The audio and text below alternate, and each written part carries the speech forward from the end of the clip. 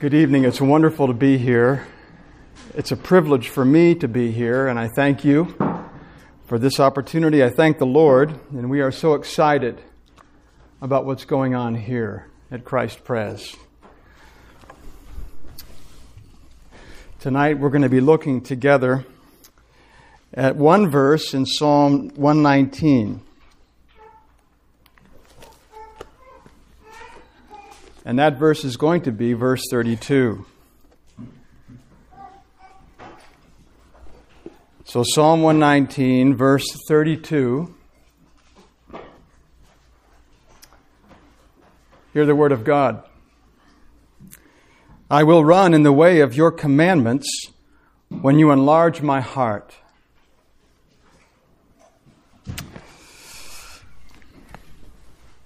Let's pray. Father, we thank you for your word. It is inspired by your Holy Spirit, and He's the one who opens our eyes and enlarges our hearts. We pray tonight that as we consider this text, that He would enable us to give glory to Christ, in whose name we pray. Amen. Well, in 1957, Dr. Seuss wrote a children's story called How the Grinch Stole Christmas. It tells the tale of a Grinch and his loyal dog Max who were critiquing the commercialization of Christmas. The Grinch himself, we're told, was a bitter, grouchy, cave-dwelling creature who lived high on Mount Crumpet. And his cynicism and sourness were the result, we're told, of a heart that was 2 sizes too small. He tried to stop Christmas from coming by stealing all the presents down in Whoville. And when he succeeded, he paused at the top of the mountain, expecting to hear bitter cries. But he was confused when instead he heard songs of joy. And then, like a thunderclap, it dawned on him that Christmas perhaps is more than just presents. Maybe Christmas, he thought, means a little bit more. And at that moment, according to Dr. Seuss, the Grinch's shrunken heart grew 3 times larger. He returned the presents, he joined in the feast, and he had the honor of carving the roast beast. Well, like the Grinch, our hearts are by nature far too small. As a matter of fact, they're spiritually dead. And our duty is summed up in the 2 great commands to love God and our neighbor. Your commandment, the psalmist says, is exceedingly broad. That's an understatement, I think. All that the word requires, as well as everything it forbids, it's extremely broad. It goes deeper than words. It goes deeper than our deeds. It even goes to our thoughts and our motives and the intentions of our souls. It demands of us holiness and perfection, both in mind, will, and affections. And no mere man can attain this. You know that as well as I do. It was fully embodied only by the God-man himself. And this is why part of David's prayer is for God to make his heart grow. I'll run in the way of your commandments, he said, when you enlarge my heart. And the Hebrew word means to make wide or to make room, to swell or to expand. And spiritually, it refers to broadening and expanding the capacity to love and to serve God. That's what he's getting at. And so the bottom line is, to keep God's word, to do what he's talking about here, we have to have renewed, living, enlarged hearts. That's a tall order. And as we'll see, God does this by increasing our knowledge, our faith, our joy, and our love. In the beginning, we need the heart-changing, life-giving power of the Holy Spirit. And He does this by giving the new birth. I've heard some of your testimonies, and it's wonderful to hear about the new birth. At conversion, He brings us from death to life, because before we can fly, we have to get wings, right? Before we can run, we have to have grace. And this grace is called the seed of God in 1 John 3, and it's implanted by the Spirit. supernaturally. I don't know how He does it, but He does. He first puts it in, and then He makes it grow. And the Christian life is never static. It's always expanding. Your heart's always growing. And so God gives the first inclination as well as the actual accomplishment, and that's why we speak of two kinds of enlargement. There's two kinds of enlargement of the heart. The initial heart enlargement occurs at conversion, like we said, at the new birth. And this is absolutely necessary because by nature you and I are utterly depraved. That's what we're taught in our catechism. Scripture describes the sinner as a bondslave to sin and Satan. However free he might be in this world, he is enslaved and in chains to sin. Joseph was a slave in Egypt, yet he was free in Christ. While at the same time, Potiphar's wife was free in Egypt, and yet an utter slave to her lust. And this is the condition of every one of Adam's natural children. It is today as it was in Noah's day. Every intention of the thoughts of his heart was only evil continually. That's a description of mankind in his fallen condition. And he's not changed. There's nothing new. The flood wasn't the remedy. Jeremiah says that our hearts are utterly deceitful and desperately sick. And in and by our own strength, we can do nothing good, nothing acceptable. I know that. And it will never change for any person unless God, by His power, enlarges the heart. The Spirit has to regenerate the soul supernaturally so that the heart might live and expand. And this is precisely what happened to Lydia as she listened to the apostle. Do you remember the story? It says the Lord opened her heart to pay attention to what was said by Paul. Her guilt is pardoned, her slavery is ended, and her heart is supernaturally revived. That's why she was able to turn from her sin and faithfully serve the Lord. And this inestimable privilege and blessing is obtained at tremendous cost. I pass over this far too cavalierly, far too often. Nothing less than the deep humiliation and atoning sacrifice of God's Son. That's what it required. Because He died and rose, the promised Spirit has been poured out. And the blood of Christ is applied by the same Spirit to each and every saint here. And if we are to love God, and if we are to obey His commandments, the heart must be enlarged initially in the new birth. But then there's also a second type of enlargement. It's the ongoing enlargement that occurs throughout a Christian's life. And this has to do with greater measures of grace so that you and I can perform our duty. Paul says in Romans 6, "Thanks be to God that you who were once slaves of sin have become obedient from the heart to the standard of teaching, and having been set free from sin, have become slaves of righteousness." So do you see what we're saying? The initial enlargement sets us free, and the ongoing enlargement enables us to obey. Psalm 37, "Delight yourself in the Lord, and He'll give you the desires of your heart." He'll put those desires in there. Those heart desires that are pleasing to God are put there by the Holy Spirit, and He enlarges the renewed heart so that we can obey more joyfully and consistently. I want that, and I think you do too. So in our text for tonight, it is this ongoing enlargement of which he speaks. Often as believers, we grow dry, don't we? I know I do. I grow weary. I seemingly have no heart for service. Every Christian, I'm convinced, goes through periods in which the spiritual vigor is at a low point. He lacks strength and energy and enthusiasm, and there is no appreciable drive for the kingdom.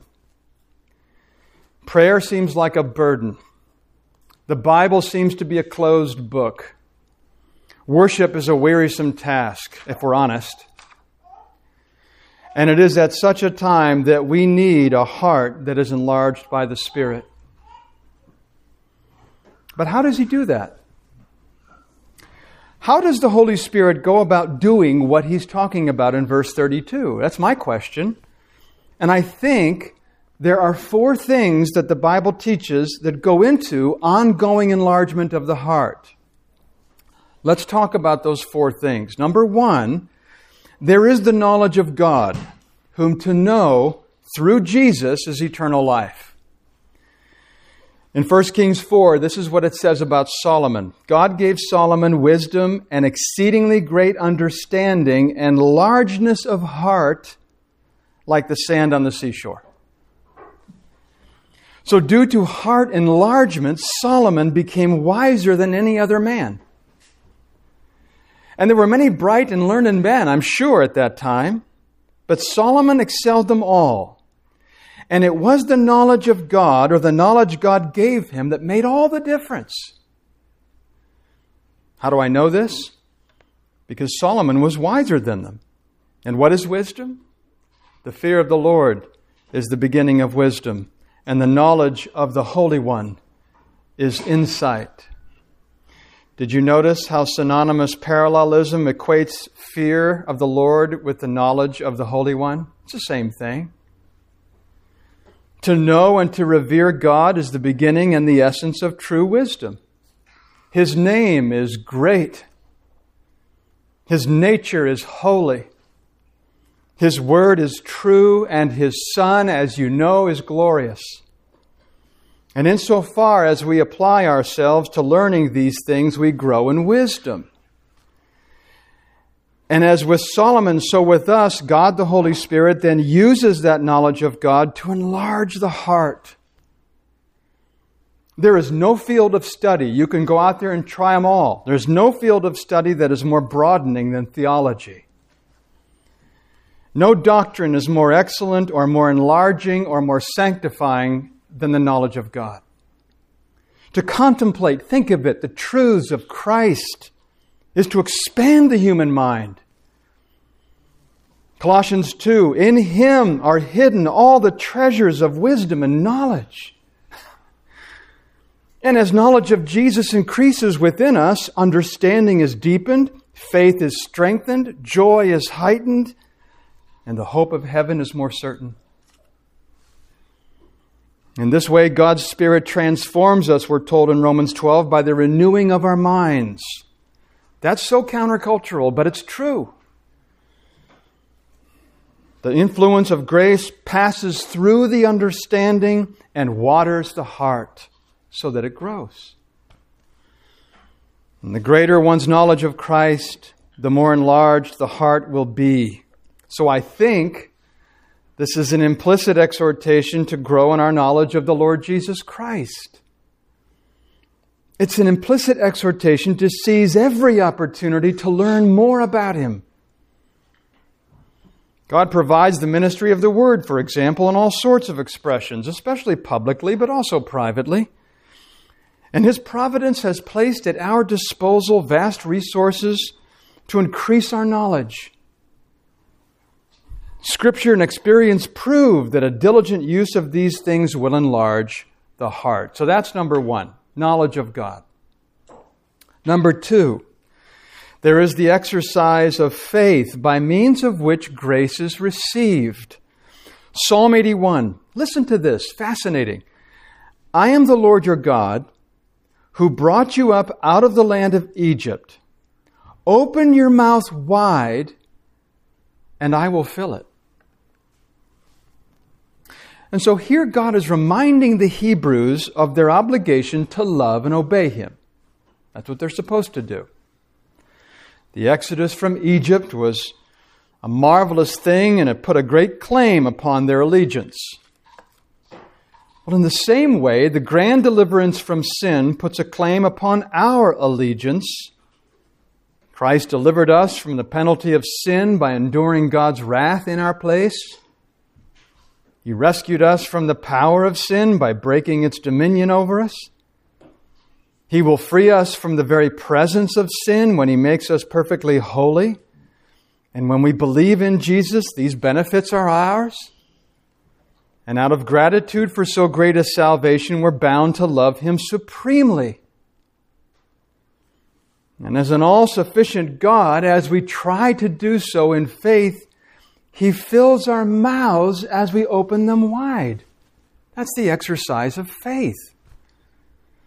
It seems to me it does have to do with a personal exercise of faith. We have only to acknowledge Him and to call upon His name, and He'll provide for us. Isn't that what He promises?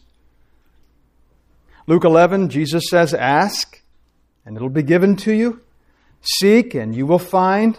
Knock, and it'll be opened to you." Scripture assures us that if we lack any good thing, it's not God's fault. James tells us you don't have because you don't ask. Ask in faith. God can do great things for His people, and He proved that at the cross. It remains for us to believe in Him and to ask Him for what we need. And when we open our mouths wide in prayer and praise and in service, God fills them. When we show up on January 1st in the evening at Christ Pres, He fills our mouths. So through the exercise of faith in these ways, He supplies our souls with grace. The psalmist tells us, "Trust in Him at all times, O people. Pour out your heart before Him. Make known your soul. Lay open your case. Tell Him what's on your heart." We pray with fervency and boldness. We plead His promises in full assurance. We develop the practice of meditation, filling our minds with His truths. And we're told then that He's able to do far more abundantly than all that we ask or think. So let's exercise faith. We do that in praise, don't we? And as we fill our minds with truth and our prayers with awe and our souls with praise, He enlarges the heart. Because I think few things make room in the heart like fervent songs of praise. There's something special about the songs of God's people. It says somewhere that God is enthroned in the praises of Israel. He takes pleasure when we sing. The question is, how much of God do we want? So the knowledge of God and the exercise of faith. Number 3, there is the increase of joy as we diligently use the means of grace. You've heard that phrase, these things that we do in church, the means of grace, means that God uses to convey grace to us. Hannah prayed, "My heart exalts in the Lord because I rejoice in your salvation." That's how she prayed. Literally, my heart grows wide and expands because of my great joy. That's what Hannah said. Her son Samuel had been given by God in answer to her prayer, which was a great blessing. He was not only a beloved son, but as you know, he became a prominent figure in Israel. And her joy in God's blessing both elevated and enlarged her heart. Has that ever happened to you? When this kind of joy fills the soul, the spiritual arteries are dilated so that the blood can flow. And we're thereby helped in running the way of God's commands. That's what I need when I'm weary and dry. We rejoice in God's assurance of His love, the certainty of His pardon, the cleansing of our conscience. And that which we once found burdensome now becomes easy to perform because of the joy. We rejoice in Christ's triumph. We experience inexplicably the Spirit's power. Nehemiah said, "Don't be grieved, for the joy of the Lord is your strength." And so I ask myself, do I have the joy of Christ? That's the secret of ready obedience, you know. It's the joy. Let's delight in His person and work. Let's focus our attention upon the Lord. Philippians 4, "Rejoice in the Lord always." Paul says it again. I say rejoice. And that's what dispels the clouds of darkness. That's what makes way for the rays of the sun. Don't let your feelings or your emotions govern your outlook. Speak to your soul. The psalmist says, "Why are you cast down, O my soul? Why are you in turmoil within me? Hope in God, for I shall again praise Him, my salvation and my God."